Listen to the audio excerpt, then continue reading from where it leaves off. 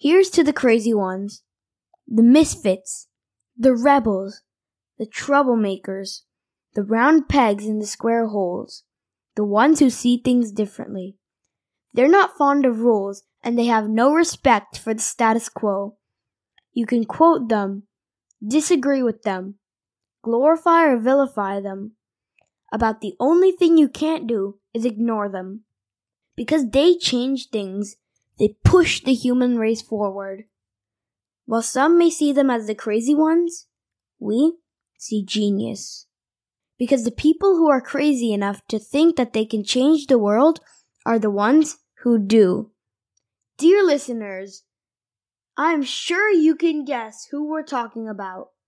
Yes, I'm talking about the legend Steve Jobs, and these are the words narrated by him.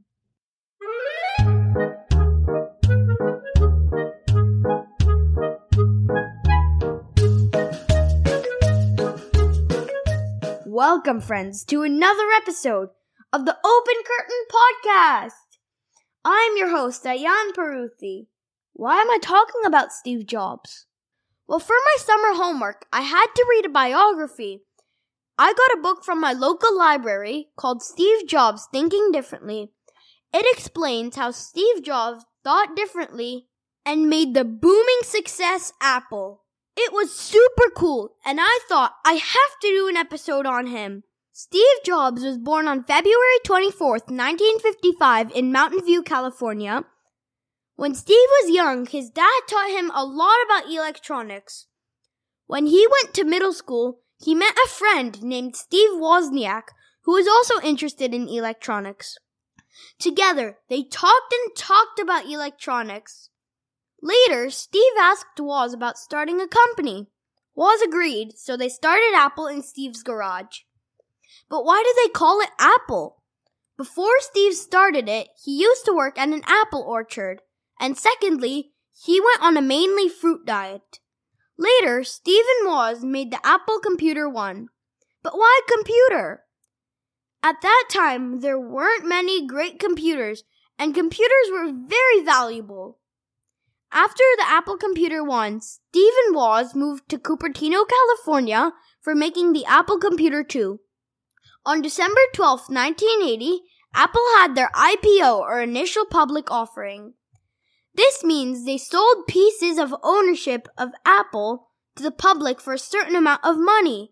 This was so interesting. I did not know what an IPO is until I read the book. Later, Apple got more employees and started making a computer called the Macintosh in 1984. In 1985, Steve left Apple with a few other employees and founded Next.